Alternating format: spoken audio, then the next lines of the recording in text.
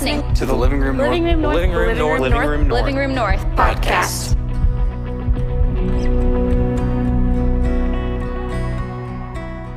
So like I mentioned earlier, we are in week 2 of our Note to Self series. So if you weren't here last week, what we're doing is we're having some of our favorite communicators come in and just give a little 15-minute TED Talk style conversation about things that they wish that they had known in college. So we've got Chad Joseph Ward and Beth Brady with us here tonight. And first up is Mr. Chad Joseph. So he's a recent UGA grad. He's studied at Oxford, and he is presently at Dallas Theological Seminary through our North Point residency program. He has nearly bought an Apple Watch on an impulse buy every day for the last 3 months, which I don't think he understands the meaning of the word impulse buy, but that's what he told me. And he's number 7 on the Enneagram, but number 1 in our hearts. It's Mr. Chad Joseph Ward.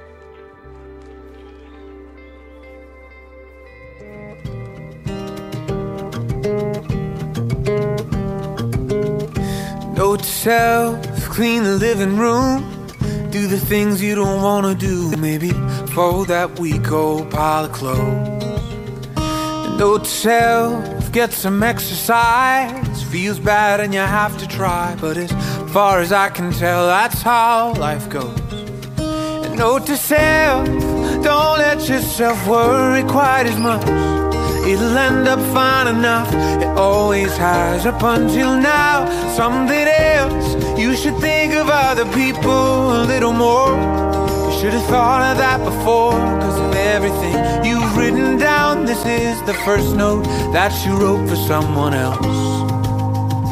Note to self. Awesome. TLR, how are we doing this evening? We doing good? Come on, that's awesome.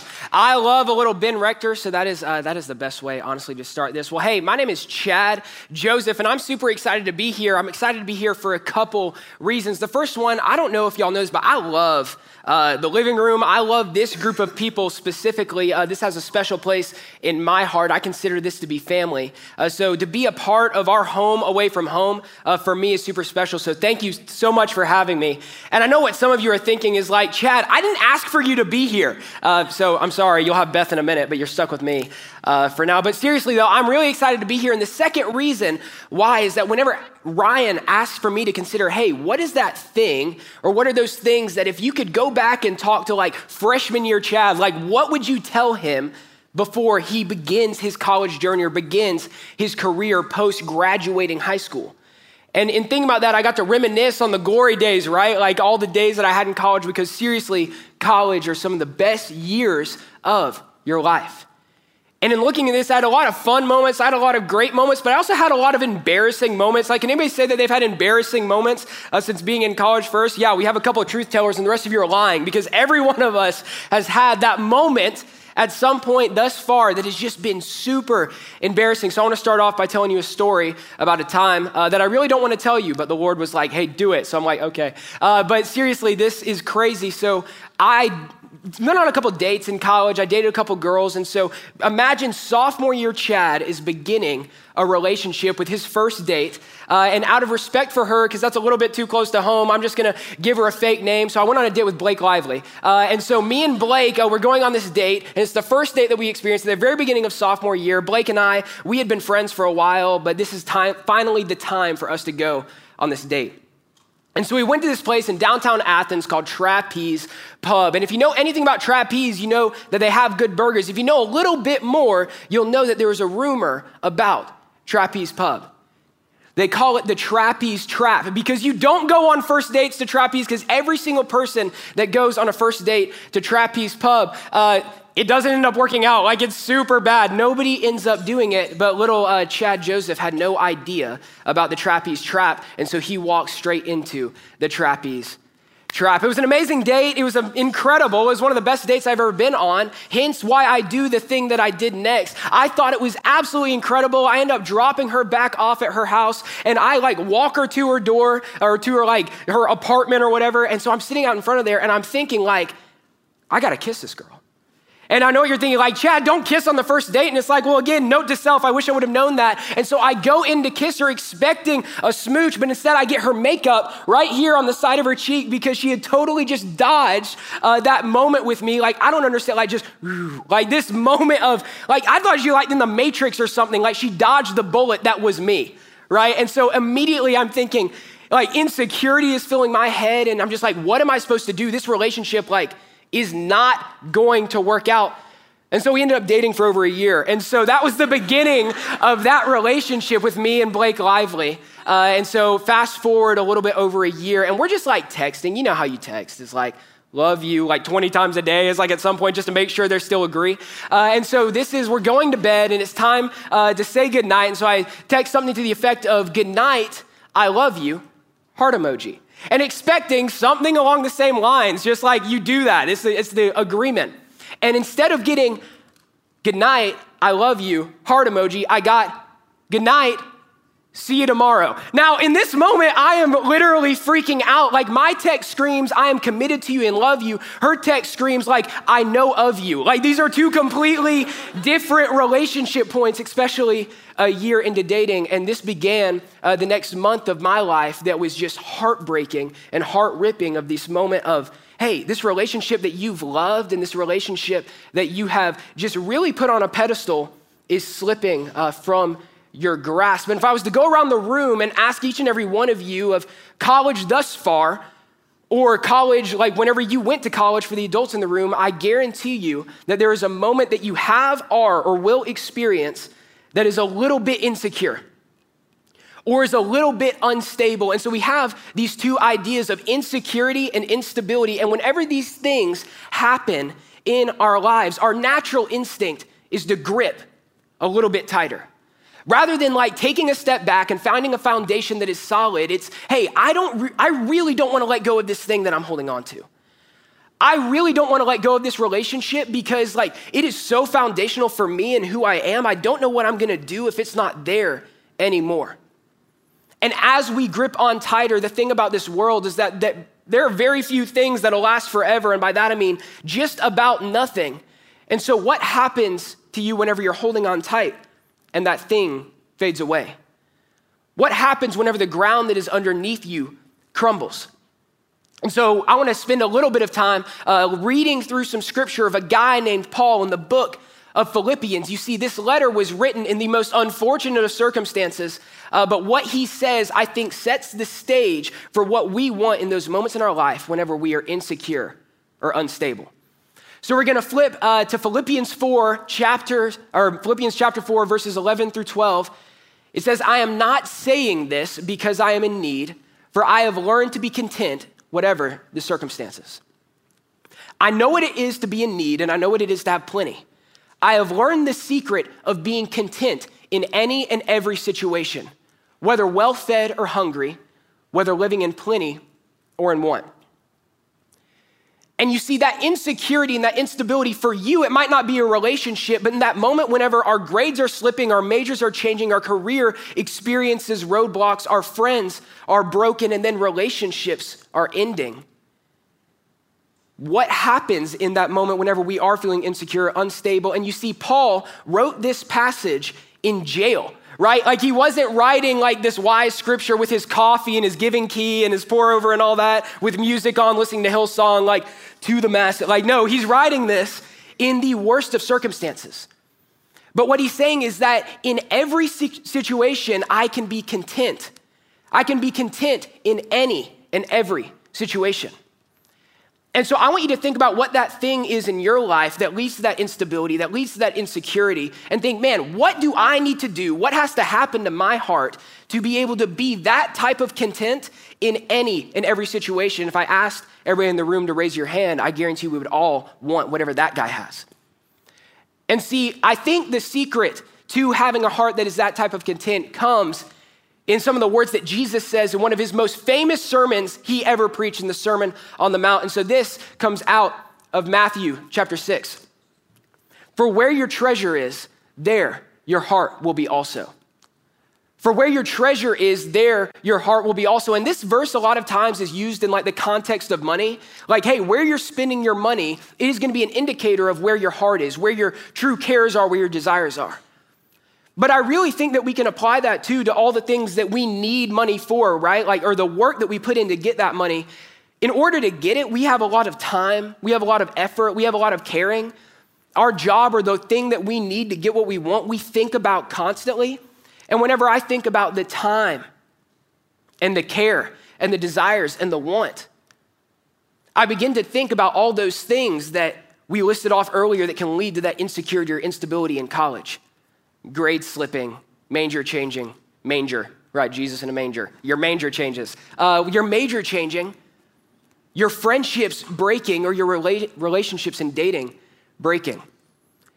And so I begin to think about whenever these things go, if that is your treasure, if that is the thing that you cannot live without, what happens to your heart? Because if this is true, for where your treasure is, there your heart will be also. It can also be said, as your treasure goes, so goes your heart.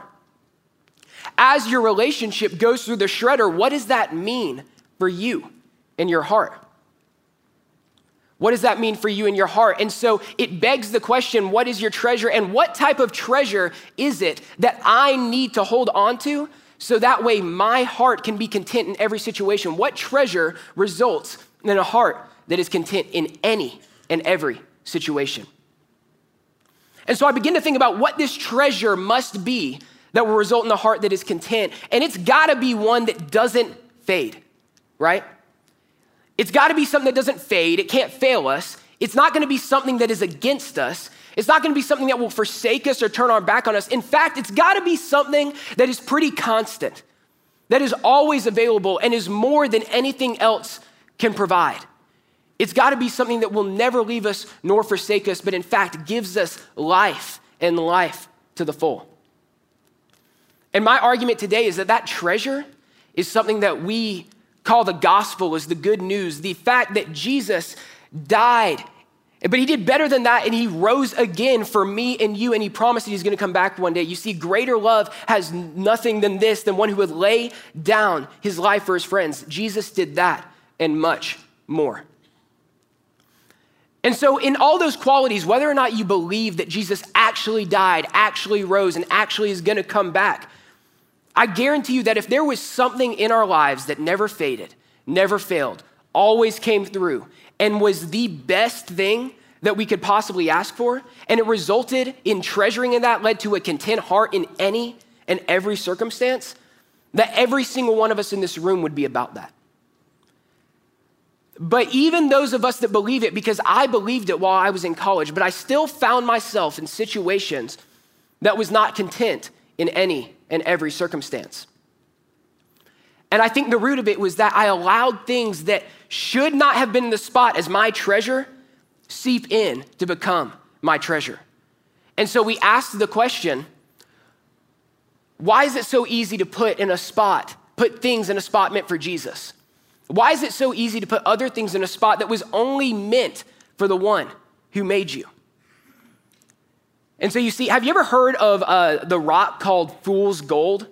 Fool's Gold, it's like the pyrite, I think that's it. I'm just bad at science, but pyrite is like this fool's gold, and they don't call it that because it's super easy to tell the difference between gold and then this rock, right? They call it that because it's called Fool's Gold because it's fool's easy. It's very easy to not be able to tell the difference, and oftentimes people walk away from this rock thinking that they have something super valuable, but in fact, it means nothing. And I'm not saying that relationships are a bad thing, and I'm not saying that your grades and doing well in school is a bad thing. I try to do that all the time. But if we allow for that to step into a foundation that it doesn't belong in, we'll realize that it is not as valuable as the most valuable thing. It is not as precious as the most precious thing. And so it is so easy to put things in a spot that was only ever meant for Jesus, because many of those other things in our life, like fool's gold, are shiny, they're attractive, they're promising, and they're very convincing. But whenever push comes to shove, just like we said, those things in this world aren't guaranteed that they're gonna last. And so whenever we're holding on to them, if they begin to fade away, what does that mean for our heart? What does that mean for our peace? What does that mean for our stability? What does that mean for our security? And so I want to encourage you today, date. I'm not saying don't ever do it just because I've had a bad experience. I want you to do that. And I'm not saying don't try in school. Don't pursue that career. But we need to allow these things to have a proper context and the proper place in our lives. So that way, whenever push comes to shove, we aren't left utterly disappointed. And so what if I told you that just because your grades are slipping, it doesn't mean that your hopes are out the window, right? What if I told you that just because your major changed doesn't mean that your career is at an end? What if I told you that just because of some of the decisions that you made or you have made or you will make in college doesn't mean that you have to live in shame forever? What if I told you that just because you're broken up doesn't mean that you're broken? What if I told you that just because life and the circumstances doesn't go the way that you want it to, that it doesn't mean that life is over? You see, whenever we allow for Jesus to be our treasure, we allow for him to reside in the spot that was meant for him and only him, we can't be disappointed. Because even as every other thing, as Paul's talking about, begins to fade, we're left with the only thing that really matters and the thing that we really care about. There are many things in this life that seem promising, but only one comes through as our foundation. And so if I was writing a note to myself, I'd say, Chad, this whole college thing is gonna be really hard. It's gonna be some of the best years of your life, but it's gonna be hard. There are gonna be times whenever you struggle with insecurity, you struggle with this instability of life. And you can continue to hold on to the things that will ultimately fade away, but if you let go of that and instead set your eyes on Jesus, the only one that was ever meant for that type of foundation. Value things that are actually valuable. Hold precious the one who is precious. Treasure the only real treasure that we have in this life. And so I want to leave you with that, is this idea of treasure, and allowing things to have the right place in your life. Thank you.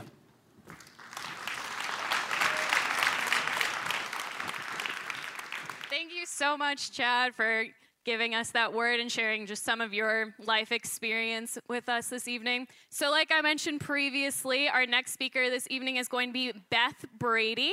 Beth Brady is actually part of our Living Room Atlanta team down at Buckhead Church. So she made the long drive all the way up here to come hang out with us. And I'm super excited about it because she's one of my favorite communicators and I look up to her a lot. So Beth is a newlywed. She actually just got married about 4 months ago. So yeah, let's give it up for that. That's awesome. Super exciting. If Beth could have any animal in the world as her pet, she would have an otter, which is understandable because they're adorable. And her favorite dessert of all time is an M&M McFlurry from McDonald's. She told me that after this talk, she's going to go get one. If the machines aren't broken, we don't know. But without further ado, put your hands together for Miss Beth Brady. Thank you. Thanks, Alyssa. And I love that somebody cheered for the M&M McFlurry. That's right. They're delicious and a little bit underrated. But, well, hey, guys, like Alyssa said, my name is Beth, and I am super excited to be here with you guys tonight.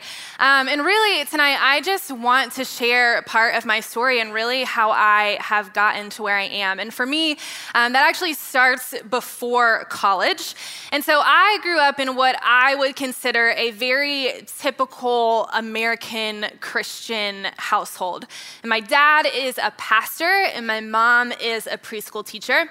And I have one older brother named Daniel. And from a really young age, it was clear that my brother had really good artistic ability.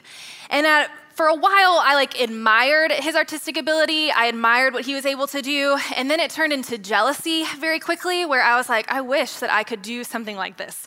I was jealous of what he could create. I was jealous of that his art would be hanging on our walls and that people would come over and would awe over his ability. And for a long time, I wanted to be an artist like my brother. But I discovered very quickly that I did not get any of the artistic genes in our family and that my brother got all of them.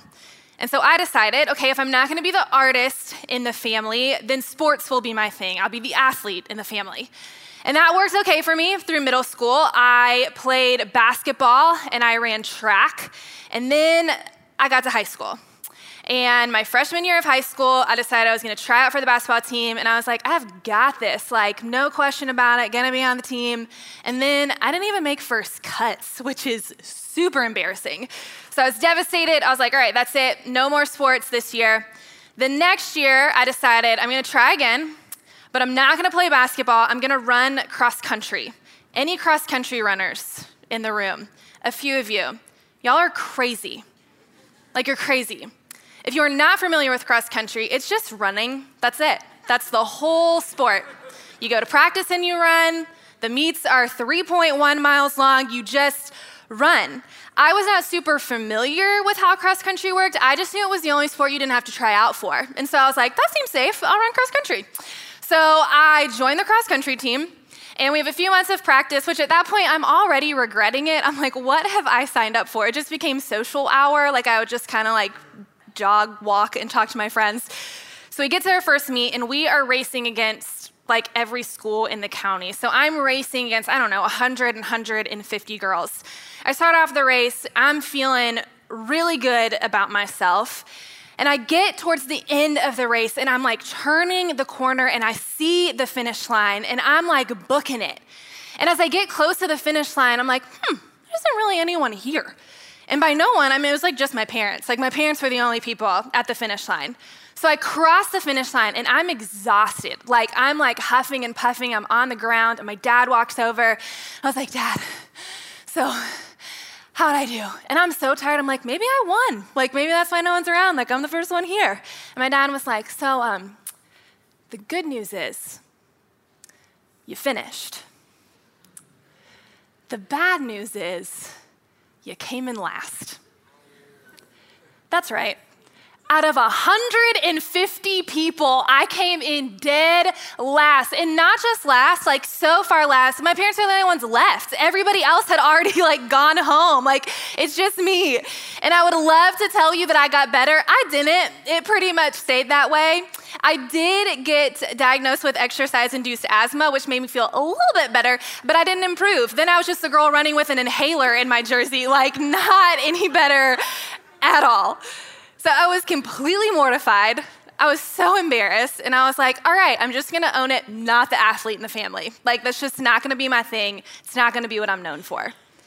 But honestly, after that point in my life, I decided maybe just best to not actually try anything new at all.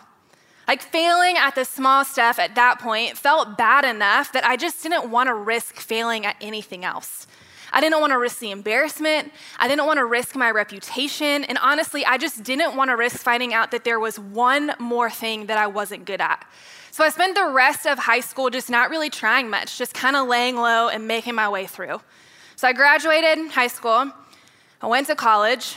And like many of you, went to college having absolutely no idea what I wanted to do with my life. And so I went into school as an education major. I don't know why, I just chose something. So I went in as an education major, and about one semester in was like, I don't want to do this. Like, I hate school. Why would I want to spend the rest of my life here? So I was like, all right, not for me. So I went undeclared with my major. And honestly, at that point in my life, was starting to feel pretty hopeless about my future. Because not only did I not know what I wanted to do with my life, what I had believed in college about not wanting to fail, or what I believed in high school about not wanting to fail, had carried over into college for me. And at that point, I was honestly beginning to believe that I did not have any sort of gift or talent or anything incredible to offer the world at all. And I couldn't think of a job that I would be good for because I genuinely didn't believe that there was really anything that I was good at. And if you would have asked me what I was interested in, I wouldn't have been able to answer the question for you. And I just overall did not have a great view of myself. And so I did the one thing that I knew how to do, and I started to pray. And I prayed a lot. And I prayed one very specific prayer. And my prayer was just, God, could I please just meet a really hot guy who makes a lot of money, who wants to marry me and make me a mom, and then I can stay home and raise babies, and that is gonna be where I'm gonna find my purpose and my meaning. And by the end of my sophomore year, y'all, I'm not lying, I declared my major in family and consumer sciences, which is just a fancy term for home ec, because I was serious. Like, I was making myself wife material. I was not messing around. But by the time I got to my senior year, I had absolutely no prospect of a husband, and I still had no idea what I wanted to do with my future. And I found myself sitting in the passenger seat of one of my friend's cars after we had gone to dinner, and I remember just sobbing in her car. And I felt just so devastated. And I was like, not only do I not have anything to offer the world, not only have I now completely set myself up for failure because I have a major that is gonna get me nowhere in life, like what am I supposed to do with this? I also feel like I have absolutely nothing desirable to offer another person. And I was embarrassed and I was devastated. And I had just been living with this belief that hopefully one day I would just wake up and I would just find my thing. Like I would just figure out what it is that I'm supposed to do with my life. I would figure out what I was created to do. I would figure out what my purpose is. And if I could just figure that out, then everything else in life would fall into place and I would be able to walk with a little bit of clarity and direction. And what I didn't know then that I know now, that I was really living with the belief that my purpose comes from what I do. That me just as myself wasn't enough, that there had to be something attached to my name. I had to be Beth the blank. There had to be something in the blank, and originally I wanted to be Beth the artist. But if that didn't work, then I could be Beth the athlete. And if I couldn't be Beth the athlete, then I could be Beth the teacher. And if I couldn't be Beth the teacher, then I could be Beth the wife and mom. And if I couldn't be Beth the wife and mom, then what could I be? And I genuinely did not believe that I would ever be able to fill in the blank. But then obviously I graduated from college and I ended up getting a job with a nonprofit in Atlanta. And so 5 days after graduation, I packed my bags and I moved from South Carolina, where I was going to college, to Atlanta. And about a year into my job, I began to realize that I was feeling a lot of the same things that I had been feeling in high school and that I had been feeling in college. And while I had a job, I still didn't feel like I had a lot of purpose in my life. I didn't feel super fulfilled. But at that point, I decided that I should actually do something about it. And so I found myself sitting in a counselor's office, unloading all of these things that I had been keeping in my whole life. I told her that I didn't know what I was good at. In fact, I didn't know if I was good at anything at all. I told her that I didn't know what I was interested in. I didn't know what I enjoyed, that I didn't believe that I had any gifts and talents, that I didn't believe that I had anything to offer the world, and that ultimately I just didn't really have a good view of myself at all. And my counselor told me something that ended up changing the rest of my life. And she told me, she said, "Hey, Beth, I want you to fake it till you make it." And she said, and what I mean by that is I want you to stop being the one that determines what is true and not true about you. And I want you to spend time figuring out what your heavenly Father thinks about you. And when you've figured it out, I want you to speak it over your life even when you don't believe it. I want you to fake it till you make it. And so that's what I did. And I left. And I spent time just searching through the New Testament. I spent time reading books. I spent time finding statements about what Jesus said was true about me. And ultimately, what I discovered to be true of myself is summed up in something that Paul writes in Colossians, where he says this. He says, "For in Christ lives all the fullness of God in a human body. So you also are complete through your union with Christ, who is head over every ruler and authority." You also are complete through your union with Christ. And I just began to speak this idea over myself, that I am complete in Christ, which means that me, as I am, with nothing else attached to my name, that I'm accepted, that I'm chosen, that I'm loved, that I'm redeemed, that I'm forgiven, that I'm strong, and that I'm full of purpose. And the more that I began to speak this over myself, the more that I actually began to believe that it was true. And the more that I began to believe that it was true, the more that I actually started to live like it was true. And the more that I started to live like it was true, I realized that I actually was starting to take risks in my life. I realized that I was starting to say yes to things that I would have never said yes to before. I realized that I was beginning to walk a little bit more confidently, and I realized that I was beginning to believe that maybe, just maybe, God could use me for far more than I ever thought possible. And not because of anything that I had done, but simply because of who he had declared me to be. And really what I began to realize over time was that I was beginning to replace the lie that my purpose comes from what I do with the truth that my purpose comes from who I am. And who I am has already been declared by my Heavenly Father, that I am complete in him, that I'm chosen, redeemed, forgiven, and that I am full of purpose. And so if you would have told me in college that I would be working with students in the capacity that I do, that I would be standing on stages teaching, that I would enjoy my job, that I would actually believe that I had purpose in my life, I would have never believed that that was true because I didn't think that that was possible at all. But the crazy thing that happened was when I began to replace the lie that my purpose comes from what I do with the truth that my purpose comes from who I am, I actually began to believe that God had actually created me with gifts. That he actually had created me with purpose, that he actually had created me to do something. And the gifts had already been there and God was ready to use them. I just had to spend time getting to know him in order to really get to know myself. And so if I could go back and do it all over again, the note that I would write to myself would be so simple. If I could go back and do it all over again, I would just tell myself to spend way less time figuring out what God wanted me to do with my life and spend way more time figuring out who God had created me to be. And if I had done that, I would have had far less self-doubt.